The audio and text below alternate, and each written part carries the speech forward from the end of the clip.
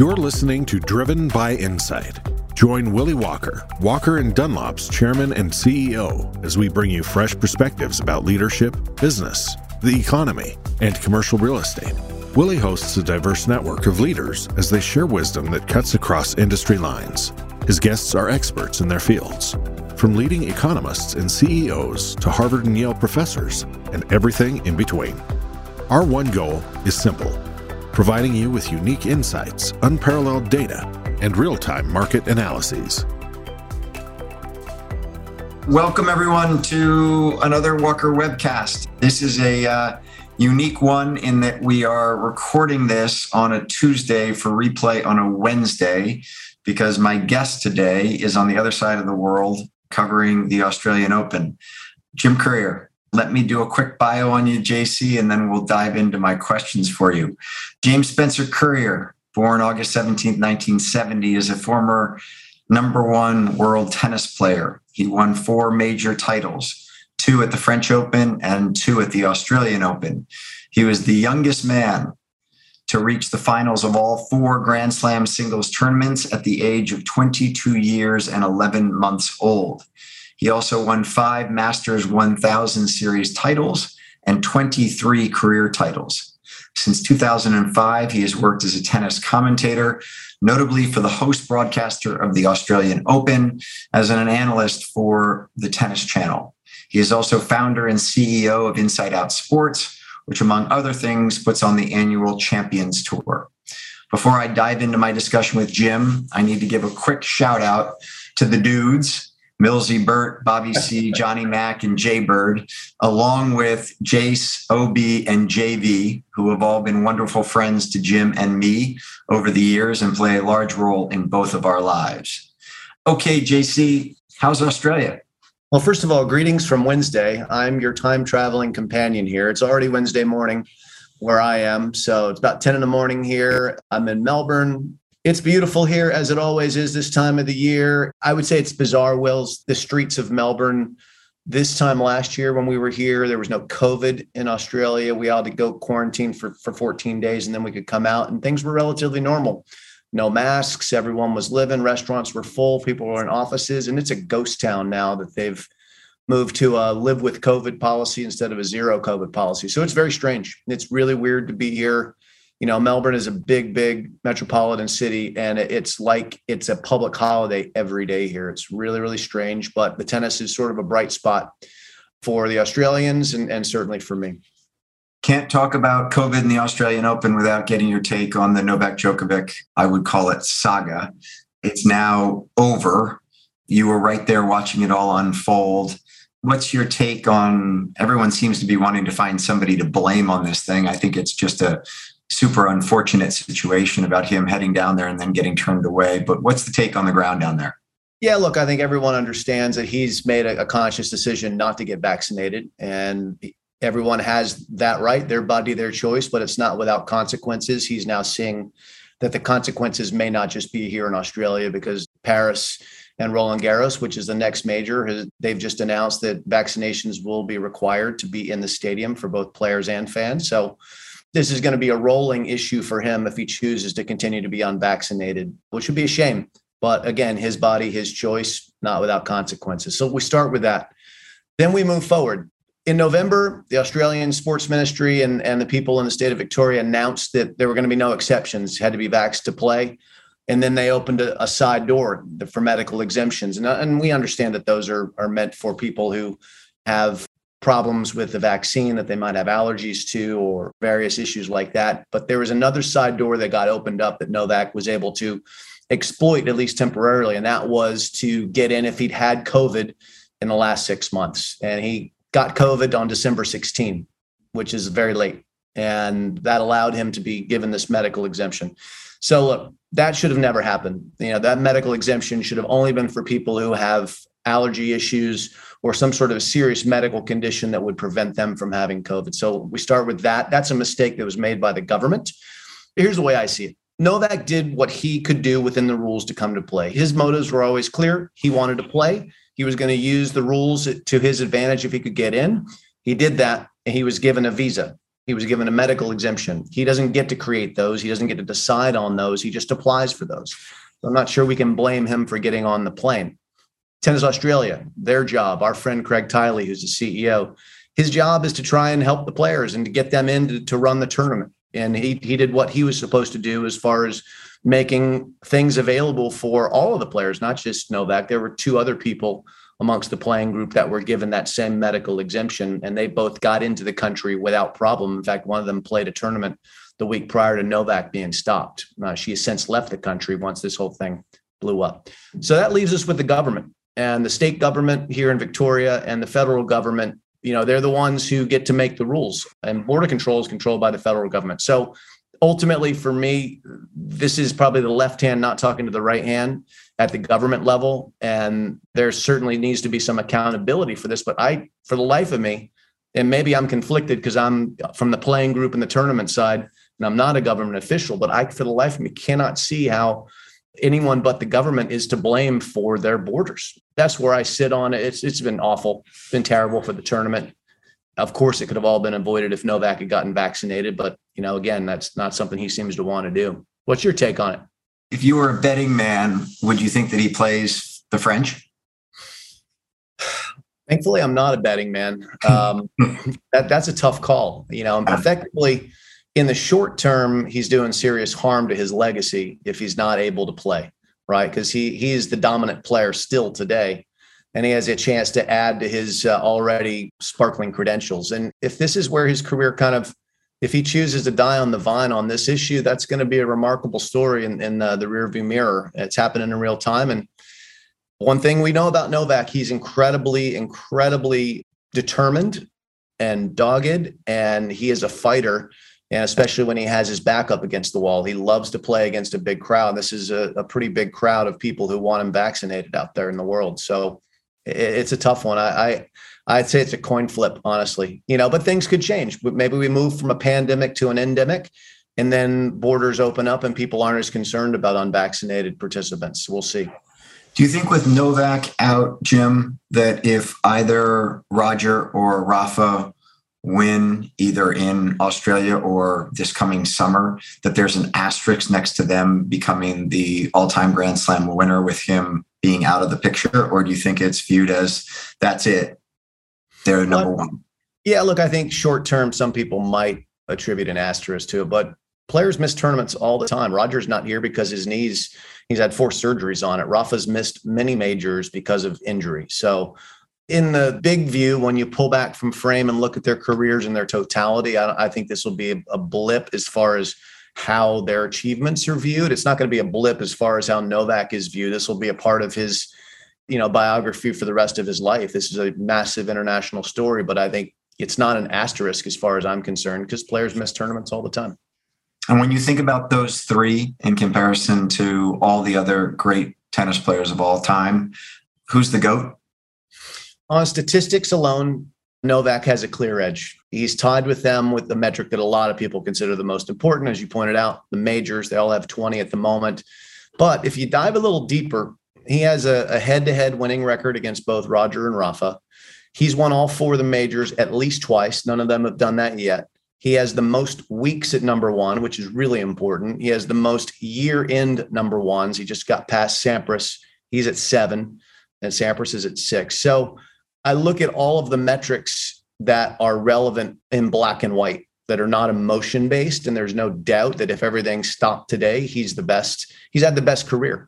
But some people get emotional, understandably, because they're passionate about these athletes, and people will make a hard case for the overall picture. And some people will put this thing down here in Australia as a negative when you consider that. I've already seen that argument made by fellow players, retired players. So I'm much more black and white, and I try and take the emotion out of this discussion, but I know a lot of people can't. And on that same question, as it relates to the women, fair to say that Serena has surpassed both Martina and Steffi as the greatest female player of all time? Yeah, I think that's fair. And I think Margaret Court has the all-time majors record, male or female, with 24, but you have to factor in that she won a lot of those in the Australian Open when it wasn't well attended. So I think you have to look at the Open era. And from that standpoint, you give Serena the edge over Steffi. Steffi had 22 majors, and then Martina and Chrissy had 18 each playing at the same time. That's sort of the canon of the greatest female players of the Open era. And I think that's kind of the best way to look at it. I'm hoping Serena is able to get back out like Roger. We haven't seen much of her lately, hoping that her health will allow her to get back out and keep pursuing her on-court dream. But, she's an entrepreneur. She's got a lot going on off court too. We'll hear a lot from Serena the rest of her life outside of the lines, but hoping she gets back in there before too long. Speaking about outside the lines, I'm assuming you've seen the movie King Richard. I have. What'd you think about it? I thought it was great. First of all, it's really, really difficult for tennis to be portrayed well on screen, just as far as the actual shot making. So that part was really, really well executed. And I love the storyline. I love that they ended the story at the beginning of their careers. I mean, that's such an interesting way to present their unbelievable story. Will Smith was amazing, I thought, as Richard. We all know Richard within the sport. He is a real character, a really bright guy who had a vision and he executed on it. And he's complicated. And they portrayed a lot of those complications. Was it a little puffier? I mean, of course, when you have the family executive producing it, they're going to sand down some edges that everyone has in their lives. But I thought it was a really interesting inside look to family dynamics and dream pursuing and sacrifices made and all those things that people that tend to excel go through. So you had those dreams as a junior tennis player growing up in North Florida, actually where I am today. Talk a little bit about life before you headed off to the Nick Bollettieri Tennis Academy. You were a baseball player and a tennis player, and a very good baseball player, as I recall. What was it that made you give up the diamond and head towards the court? Yeah, so I came from Dade City, Florida, which is a small town in Central Florida. Played Little League baseball, played soccer. My parents played social tennis, and as a result, my sister and I would follow them along and hit against the racquetball wall. And that's sort of how I fell for the sport. And then I fell into it. My parents started entering me in tournaments because I loved playing it. And one thing you have to remember, when we were growing up, Wills, unlike today, there was a real seasonality to sports. You didn't play baseball year round or football year round the way that kids, or lacrosse year round, the way that kids can now. It was a spring sport, baseball. And then I had a lot of free time to fill, and I wanted to play sports. It was fun. So tennis was where I spent my time away from the diamond or the soccer field. And at 13, I had to make the call because it was a binary situation. If I was going to pursue baseball or I was going to pursue tennis. And in tennis at that stage, they still have this, they had ranking systems. So you knew where you stood relative to your peer group, not only in your state, but also in the nation. Baseball at that point didn't offer that. So you had no way to judge if you were good or not, really, other than your local competition. So pretty easy call for me to make. I had a good national ranking in tennis, and that's when I put the bat and the glove down and went all in on the racket. You play tennis as a righty, but you play golf as a lefty. When you were playing baseball, did you hit lefty and throw righty? Absolutely. And then here's the weirdest thing about me. I right-handed. I'm right arm dominant, but I kick left-footed too. I've met a lot of people we actually have a lot of tennis players who throw right, hit left, or play their opposite hands in golf or baseball. Andre Agassi hits left, plays golf left. Marty Fish, a great golfer, does that. Lendl, Laver is a lefty who plays golf righty. So that's not unusual, but they all kick with their dominant side. I don't. I'm a little screwed up. You know that all too well. You can hit the hell of it at golf ball. That I can assure anyone listening to this. So had you won the Orange Bowl before heading to Bollettieri, or did you go to Bollettieri and then win the Orange Bowl? So the Orange Bowl was at that stage, it was sort of the biggest international junior tournament. And I got to the finals in the 14 and unders. And that was really the turning point for me as far as getting on the radar of Nick Bollettieri, who had one of two tennis academies in existence at that point. And they were both thankfully located in Central Florida. His was in Bradenton. So I made the finals. I lost in the finals, but I got the call. Nick's guys called up our house. They just, we had phone books back then. They just called our house and offered a scholarship. And I was unbelievably grateful and excited to, literally dropped out of public school, joined a private school that Nick set up for me, days later. I was there and just foaming at the mouth, ready to go. So what was it like arriving at Bollettieri, where you're there with, at that time, the world's, I don't know if there's any comparable in today's world. But back then, I mean, if you were at Bollettieri, that was it. That was where the world's top juniors were playing. You were there. Andre was there. And that had to have been quite something to just be admitted in. But when you arrived, what were the other players like to you as far as, I mean, if you go to a basketball camp, you get put on a team and you got 4 teammates who you're all trying to win and show off. When you show up somewhere like Bollettieri in an individual sport, it's sort of a dog-eat-dog world of trying to be the number one there. What was it like to both be admitted and at the same time showing up as a competitor to all the other kids?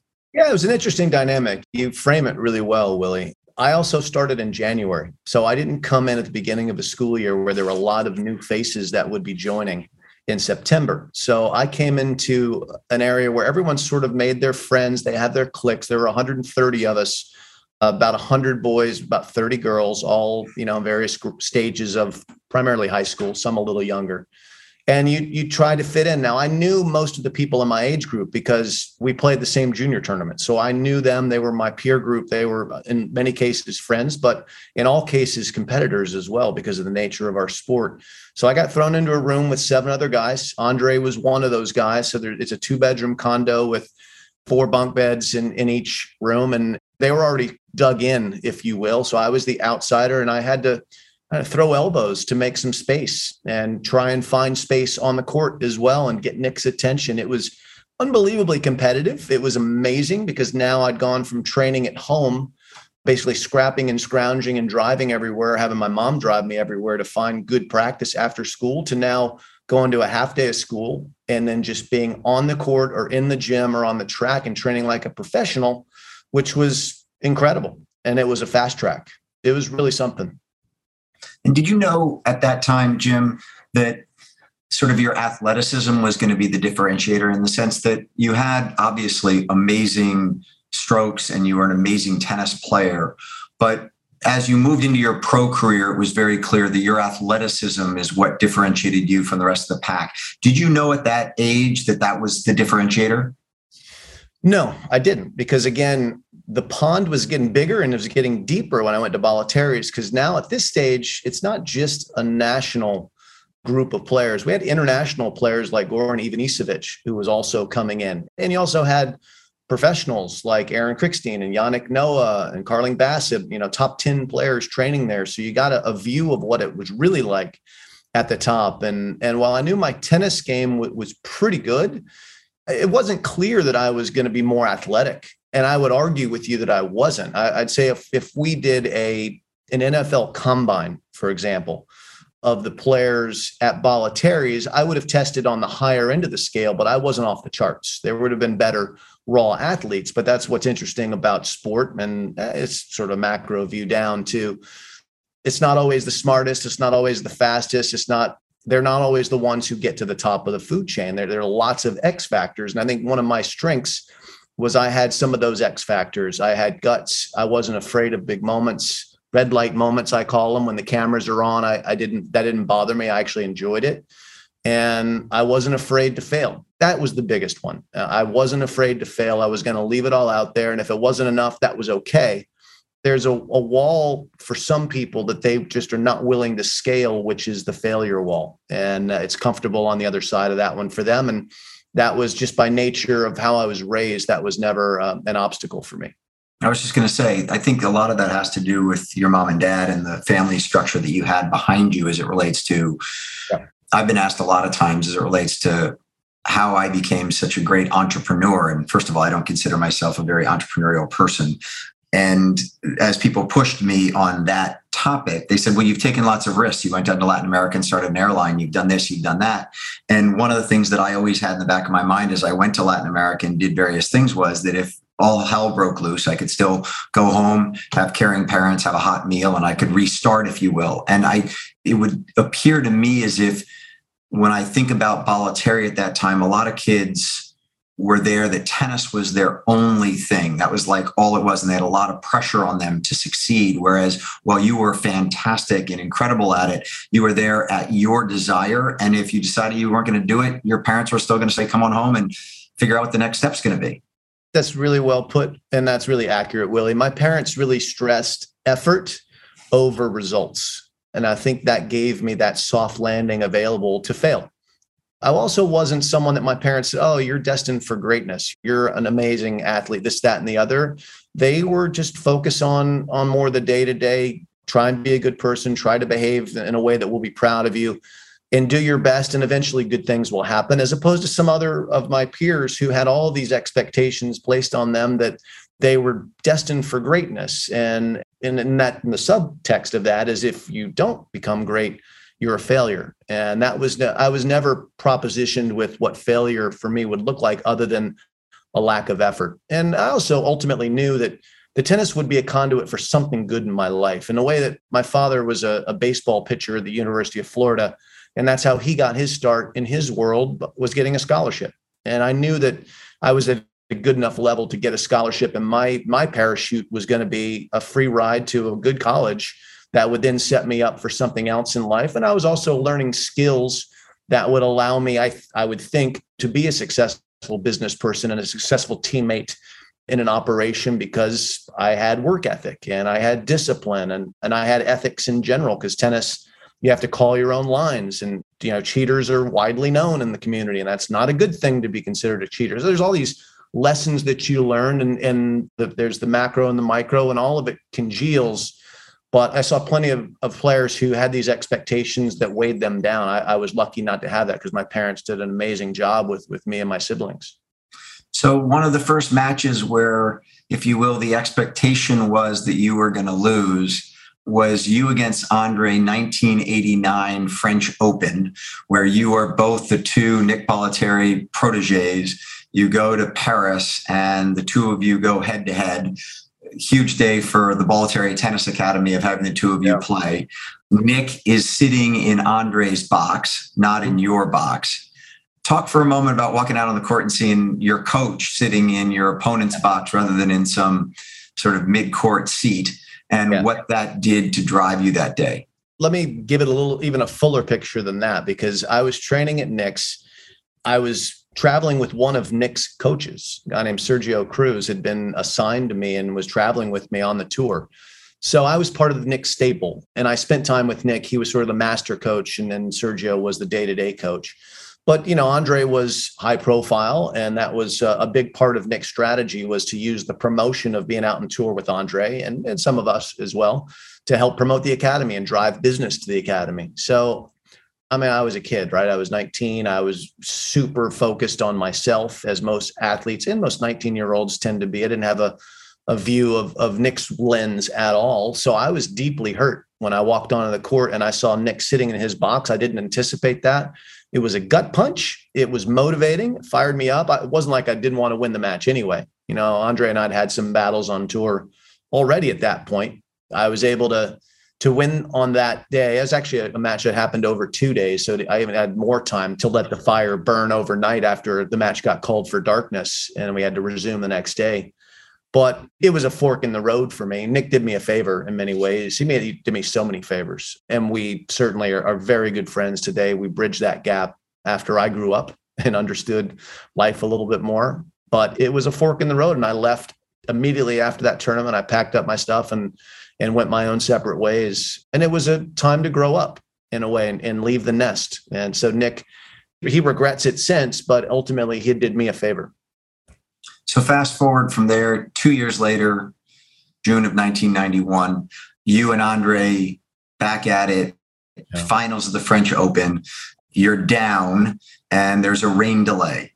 You go in, you keep your thoughts on what you need to do, and you come back out and you win the fourth set 6-1, fifth set 6-4, and you end up being the 1991 French Open champion. I've watched that match 1,000 times. I've watched you drop to the ground when you win.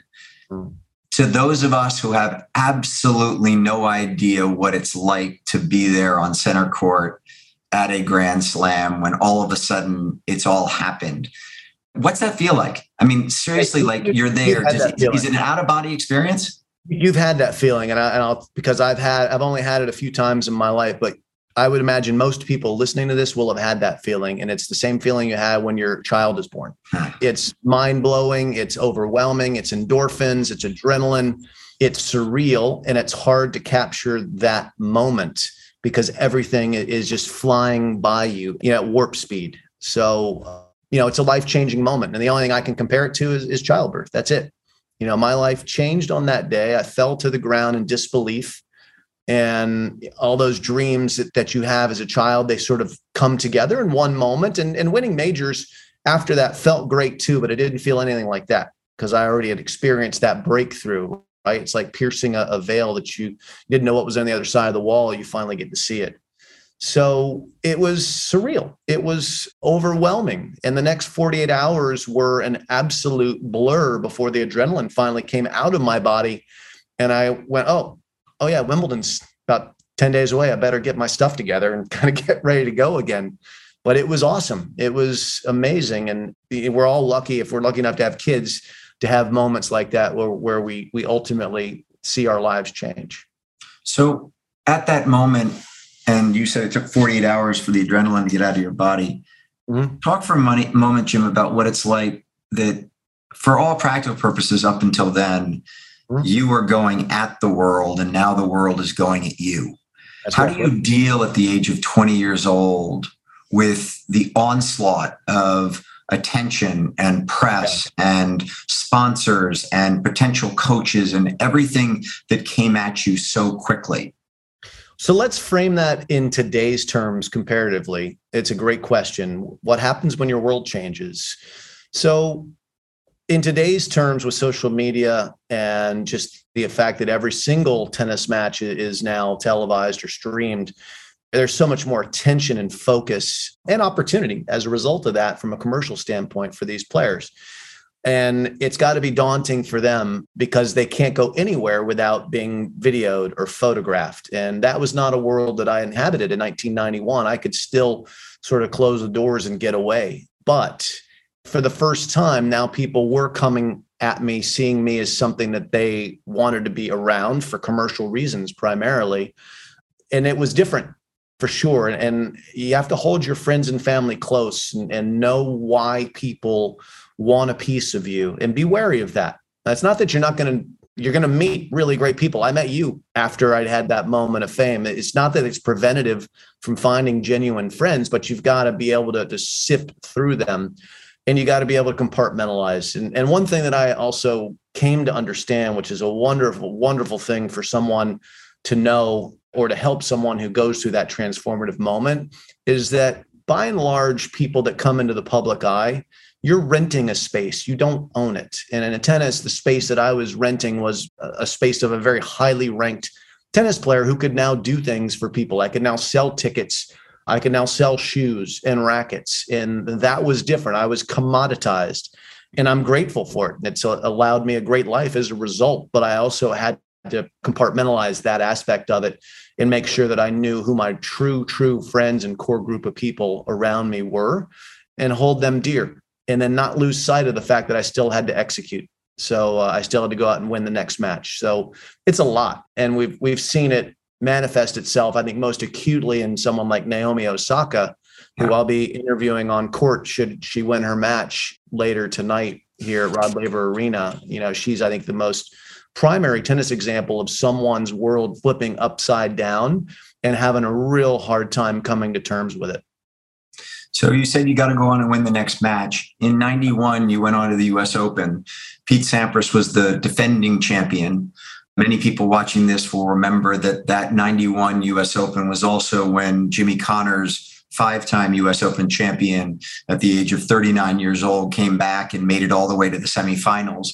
Sampras ran into a wall in the quarters against you. Jimmy Connors ran into a wall in the semis against you. Before we get to the end of that U.S. Open. I ran into the wall? Exactly. I was going to say when you ran into Edberg's wall, but before we get to the Edberg wall, talk for a moment about that semifinal match against Jimbo, because all of us who were watching at that moment, the story of Jimmy Connors qualifying and getting to the semis was just this amazing story. And then here you are, the emerging great American star. And obviously you just taken down Pete, who also had won the year before. So there's this whole new cohort of up and coming Americans. You've just won the French. You're playing Jimmy Connors in the semifinals and you beat him. I can't imagine it must have been a wild atmosphere at Stadium Court in Flushing Meadows. And how did you keep your head about you as they should be rooting for you because you're the emerging American star who just won the French Open. But at the same time, there are a lot of people in that court who want Jimmy Connors to have another shot. That was Jimmy Connors' U.S. Open. No one remembers, besides you and me, that Stefan Edberg won that title. It's all about Jimmy, and rightfully so. He was the lion in winter. He turned 39 during that tournament, and he kept winning dramatic match after dramatic match. It was amazing. It was awesome for tennis. And I didn't want to be the one to go shoot Bambi. I didn't want to be the one to kind of kill the buzz. I mean, Sean McManus and all the CBS team are still mad at me that I stopped Jimmy from getting to the finals. That cost them probably a couple of points on their quarterly earnings. But the way it goes is Jimmy had also played a lot more tennis than I had. So I knew that I had a physical edge on him. I'd played him before and I'd had success against him. I was confident and I was fresh. I hadn't lost a set, but I was afraid. I was really afraid of that moment because it's a 20,000 seat stadium. At that time, it was Louis Armstrong Stadium was the main court. And there were going to be 10 people cheering for me that day. And they all were in my player's box. And that's okay. I knew that. And that wasn't a surprise to me.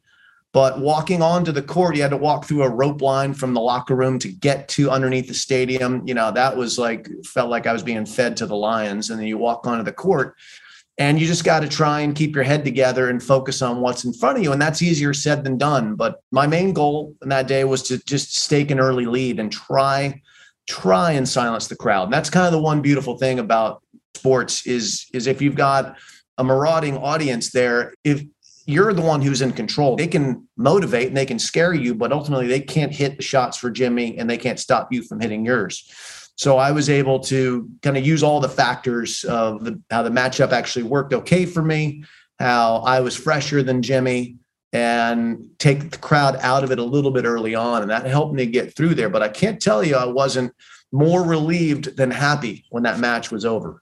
That's the truth, is that for me was a huge relief to get through that match because, I knew if he did get a lead that it was going to be incredibly raucous and loud and he was going to ride the wave. That's the one thing. I also knew that if they got going, that motivated him. And if they were quiet, that might pop the balloon a little bit. And then ultimately, I think that's what happened. So you then run into the Stefan Edberg buzzsaw in the finals and lose in straight sets. But then turn around, 4 or 5 months later in Australia and avenge that loss to Edberg by winning your first Australian Open. You've gone from, as you said, in Roland Garros, that incredible feeling, your first major, to now your second major title and beating someone who had just beaten you in the US Open finals. Talk for a moment about what you remember about Australia and the first time winning down under. Yeah, well, I was really anxious going into that match because he'd blown me out in the US Open final. I really was just focused on, I just need to win a set here somewhere in the first couple of sets to get settled in and to prove to him that I could stay on the court with him. And Edberg is a guy that I'd played actually quite a bit before that US Open final. My very first ATP final was in Basel, Switzerland, which is ironically where Federer is from and was a ball boy at a certain stage. And at that point in time, those were best of 5 set finals. And I beat Stefan in a 5-setter, 7-5 in the 5th to win my first title. So I knew I could beat him, but he rattled me in New York. And in Australia now, I came out with that simple mindset of let's focus. Let's try and keep it simple. Let's not think too much about the past. Let's just try and execute our game plan and get a set in the first couple sets and then settle in and go to work. Because I knew I was incredibly fit. Tends to be hot in Australia. I thought that would be an advantage for me. And ultimately, I was able to kind of get into the match, sink my teeth into it, and take him out in 4 sets. And it was incredibly satisfying. It wasn't as exhilarating, though, as winning Roland Garros. It was more satisfying because of the arc of the story from New York. And at this time, Jim, there was a real sense that the new generation of players was coming up and that the older generation was sort of exiting at this time. So I think in that Australian Open, Lendl and McEnroe, as well as Becker, but Becker didn't retire for a while, both played. And then in the next Wimbledon, that was the last time that Mac as well as Connors played in a pro tournament. What was it like being part of the kind of the emerging players of you, Pete, and Andre, where there was this incredible cohort of former champions for the decade of the 80s that were on their way out as you all were coming in the 90s?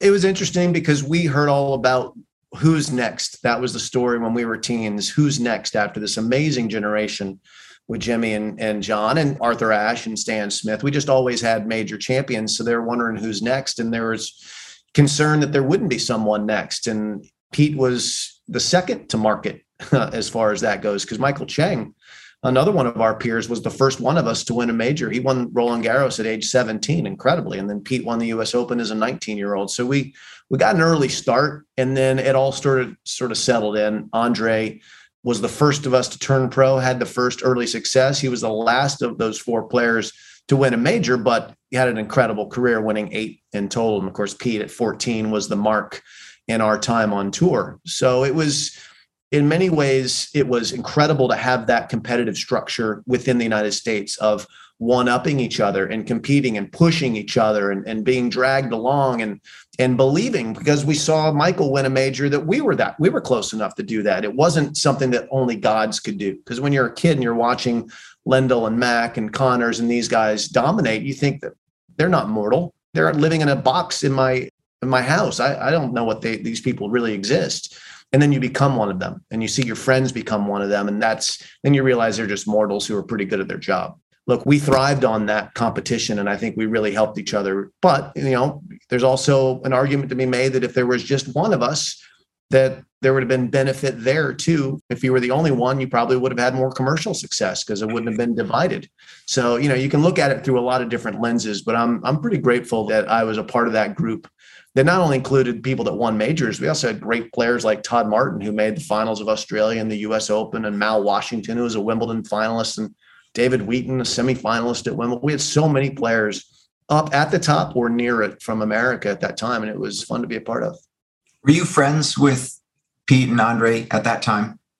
So Pete and I turned pro the same day. We trained together the first couple of years on tour. We played doubles together on tour the first couple of seasons. Andre and I always had a little bit more of a spicy relationship because at Bollettieri's there was that dynamic. We were living in the same room the first semester, fighting for attention. Well, I was fighting for attention. Andre already had it. So there was always that dynamic. It's interesting because Andre and I are close now. He's as time passes and you evolve, you realize how much you have in common with these people in spite of your differences and all the shared experiences. But we were also part of Davis Cup teams together. We spent time on the bench, pulling for each other as well. So it was complicated because you're also trying to take the most precious things away from each other in the big tournaments that you're all dreaming of winning. So it's a complicated deal, but we've all come out on the other side pretty well, I think. Talk about that Davis Cup experience. You won Davis Cup in 92 and 95 in Russia, playing them on their home court.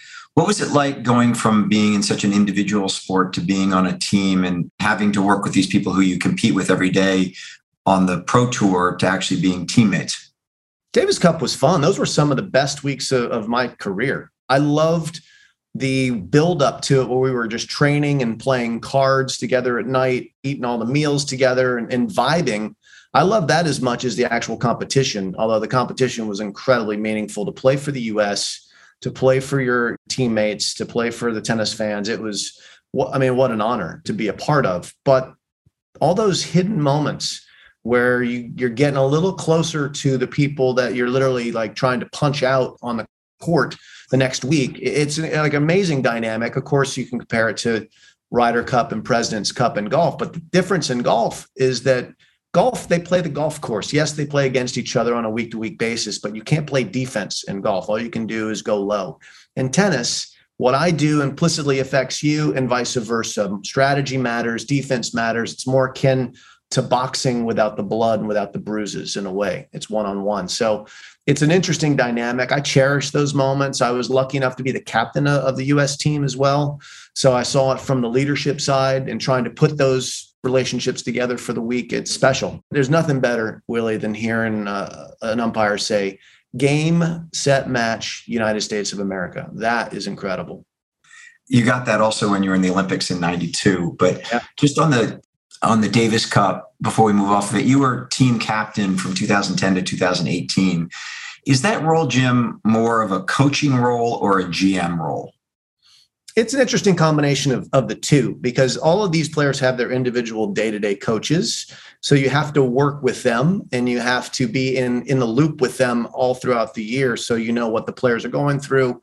But there's the coaching side of it where you're uniquely on the bench and you're coaching the players in real time while they're competing. And you've got to be able to understand how to manage their personalities. You have to understand this is a management issue. Coaching is very much like management. You have to understand who you're talking to and how they hear things, because you could literally say the same sentence to two different players and they'll hear it very differently. So it's about understanding those moments. And it took me a little bit of time to figure that piece out. You really have to put yourself in their shoes and try and understand their psyche, which is why I admire so much the coaches of especially these big teams and how they can kind of keep people organized and focused and gelled together. But I love the challenge. We never got there. We never made it to a final. We didn't quite have the horses in my time to do it, but it was a great experience for me. And, I loved every minute of it, except for those tough handshakes at the end of the matches when you've lost. Those are difficult, but there's still something to that that's special. You mentioned we didn't have the horses to get there. U.S. hasn't seen an American major champion since Andy Roddick won in 2003. Yep. So we're in year 18 of a drought of an American men's major champion. After so long of the U.S. dominating this sport, other than the fact that there are three people from Spain, Switzerland, and Serbia who all are incredibly talented and have dominated the sport for the last 15 to 20 years. Other than that minor point, why is it that there isn't an American at the top of the rankings today? We can't avoid the minor point. Andy Roddick won one major, and then Federer got there. And Federer stopped Andy, who probably would have won 5 or 6 in another era. But Federer was there to block him, and you cannot underestimate how difficult it's been for anyone to break through from anywhere. You got 3 extraterrestrials playing at the same time with Djokovic and Nadal. They've been unbelievably consistent, durable, and successful across surfaces. And then you factor in, for us in America, what I've seen apart from Andy, and there's some exceptions, but I would say that generally the rule of thumb for me watching the American players since Andy emerged is that very, very few of them do everything right. And what I mean by that is the nutrition, the fitness training, all the little intangibles that may make a player actually reach their best. Some of them are incredibly talented, but they're afraid to fail. I've seen that on multiple occasions. Some of them are very comfortable. They make plenty of money. They make generational wealth not being a champion because there's a dearth of Americans. And if you get to be one of the top Americans, there's enough sponsorship money out there or appearance fees at some of the smaller tournaments to make you think you're incredibly successful. And on a scale of success in the world, generally speaking, to be 15 in the world at anything you do is amazing. It absolutely is. But that for me is not the goal. I mean, yeah, of course we want to be successful, but for me, the thing that I sleep well at night on, and I think every player should aspire to, is be the best you can be. Explore all the options to be the best that you can be, see where it goes. And then when it's all said and done, if 500 in the world's the best you could be, good for you. And if it's number 1 in the world, even better. But for me, that's how I define success. And for too many of the American players, that's not how they've defined it. And I've had that discussion with all of them that I've been able to come into contact to. I can't tell you, Willie, how many times I've been asked to speak at U.S. Tennis Association meetings with the top players, and I've given that same speech, but you've got to be willing to do it. And I haven't seen enough of that, unfortunately. And with that, you don't give yourself a chance. Not that it would have made a difference in this era, but it will going forward. We have some green shoots right now in American men's tennis, and I'm certainly optimistic, more optimistic than I've been in a while. So you went on to defend your championship at Roland Garros. Does it still have to be about me? Can't we Yeah, it does. I'm almost done on that because I want to get some other stuff before we end it all. But so you go on to beat Korda to win your second French Open. You then go back to Australia and defend your title against Edberg and beat him again. So you now got 4 majors in a little less than 2 years. Yeah. And that's the last major you win. Yes. Talk for a moment, Jim, about having been at that level where you've got such kind of, if you will, tight success. You're the number one ranked tennis player in the world. You're seemingly have this long career ahead of you of continuing to win tournaments and championships. And then that, if you look back on it, you're still a pro for the next 7 years before you retired in 2000. But that was the top. That was where you got. Talk for a moment about what that was like once you've been there and trying to stay there, or accepting that you're not going to stay at that level. Yeah. So, I mean, what I just laid out for you with Andy Roddick is by and large what I also lived. Pete Sampras was a better athlete. He was faster than me. Pete Sampras had a serve that was the best that we would see in our time. He had some assets that I didn't quite have, but Pete wasn't as organized early in his career, and he lacked consistency. Well, he got organized in the same way that Federer took a little time for him to get organized. And when Pete did, he not only pulled even, he pulled away. And there wasn't much that I was going to be able to do other than just continue to do my very best and try and get better in increments and see if I could get there again. And unfortunately, I couldn't. But I was at peace with all that because I knew every night when I went to bed that I'd done everything I could that day to be the best tennis player I could be. And I was competing hard and competing well. And I would get close. I would get to more finals. I would get to more semis and quarters and be knocking on the door, but I wouldn't break through. And so be it. You have to understand that everyone has limitations and your job is to try and overcome them as much as possible. But there's a good chance, even if you're the best in the world, that someone out there is working hard to try and find a way to get past you. And you've obviously you try and prevent that as much as you can, but there's only so much one can do. So I'm at peace with that. Others may not be. And I understand that too. Others may have that competitive fire where they can't turn that off and say, I can't stand losing and it's too much. But I was still content to, in the same way I was content when I was starting on tour and in my apex, which you just outlined, in that little area where I was able to win those majors and be number one. And then the period after that, I approached it the same way at all times. Didn't have the same success after that, but that's okay. If my career were a fish, I wouldn't throw it back. Let's put it that way. Great saying. Absolutely great saying. So you retire in 2000, inducted in the Tennis Hall of Fame in 2005, and start your commentating career. I know you do a ton of homework on the game, on the players, to be as good a commentator as you are. You enjoy it? I love commentating. I mean, I think most people that they're probably watching this, unless they're really diehard tennis fans, won't know that I'm a commentator because, you know, if you watch tennis as a general sports fan, you typically see it on ESPN. So I don't work for ESPN. I work for Tennis Channel in America, which covers everything but the majors. And then I work for groups like Channel 9 down here in Australia, which is like an NBC, if you will.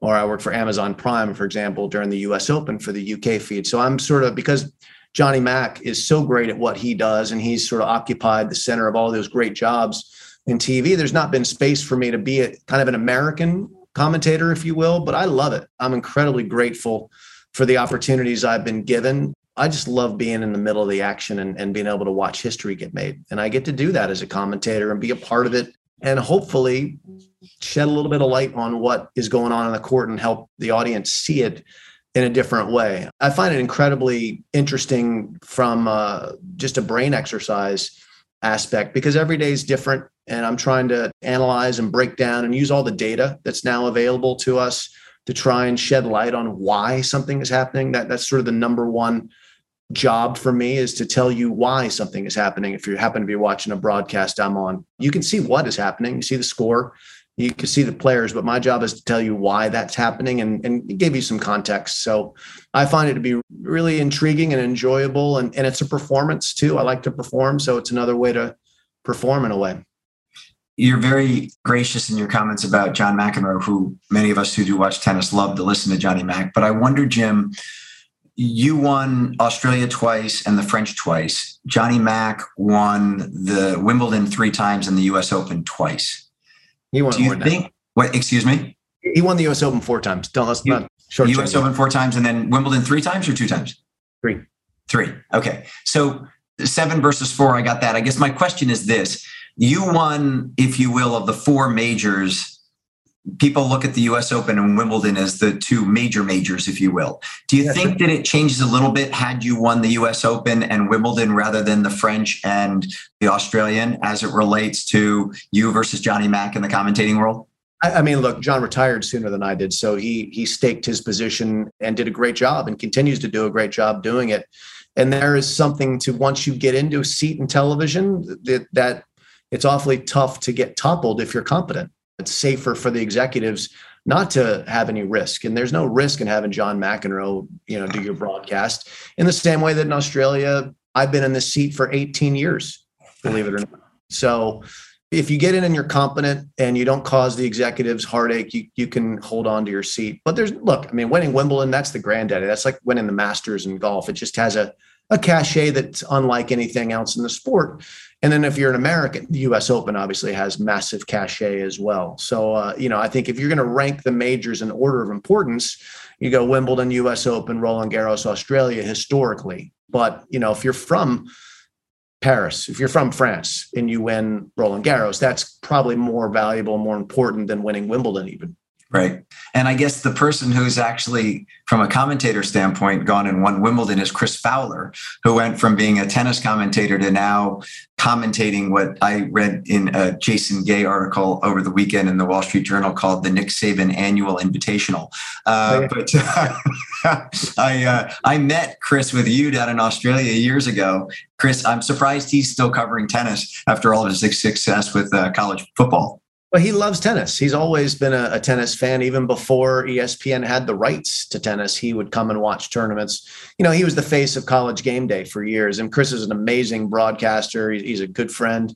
And the fact that he is involved in tennis, I think, adds a lot of credibility to ESPN's coverage. He does a terrific job.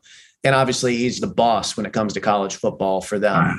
Are they down there, or are they doing it out of a studio up here? They're doing it in Connecticut. No, last year they had to do it from home, and I think they've realized some serious financial savings, honestly, and doing it remotely. And it remains to be seen whether they'll ever send everyone back here.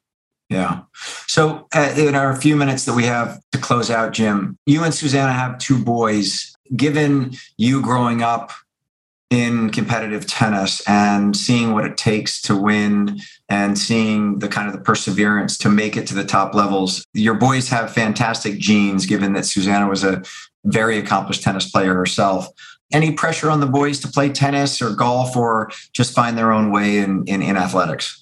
Well, there's no pressure on them from our standpoint. There's opportunity. That's the way that we frame it. We present them options to enjoy sport and music and things that they might be interested in, like monster trucks and dinosaurs. We want them to have a very full experience as children. And both Susanna and I had wonderful experiences through tennis. We both played a lot of junior tennis and lived that as kids. And I also, as we talked about earlier, played a lot of other sports. So our boys have tennis rackets. They do take tennis lessons. They will not listen to either parent when it comes to instruction. So we have a wonderful coach for them who teaches them once a week. Golf, they're in golf clinics.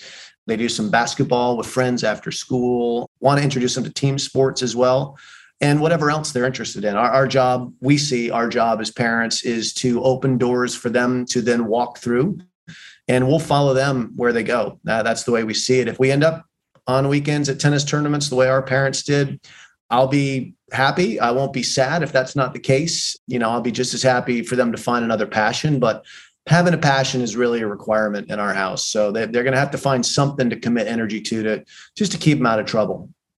Well, I would say, Jim, that doesn't surprise me that that's yours and Susanna's attitude towards your kids. And I would say from the documentary that was made on Nick Bollettieri, they talk about Jimmy Courier and when you arrived there and what your attitude was like and what your personality was like. And it's a real testament to you that attitude and personality endured throughout your fantastic career as, yes, a brilliant tennis player, but at the end of it all, just an absolutely fantastic person. I'm honored that you took the time to do this. I'm honored to have you as a buddy. Have a great time down under. And I greatly, greatly appreciate you joining me today. Willie, it's been my absolute pleasure to be on this. Obviously, I love you, pal. And I can't believe you wasted all this time researching. You could have just picked up the phone. Really, silly. Just silly. Please great to see you, buddy. My best. Good to see you. Hopefully I'll see you in person real soon. Look forward to it. Take care, bud. All right, bye, pal.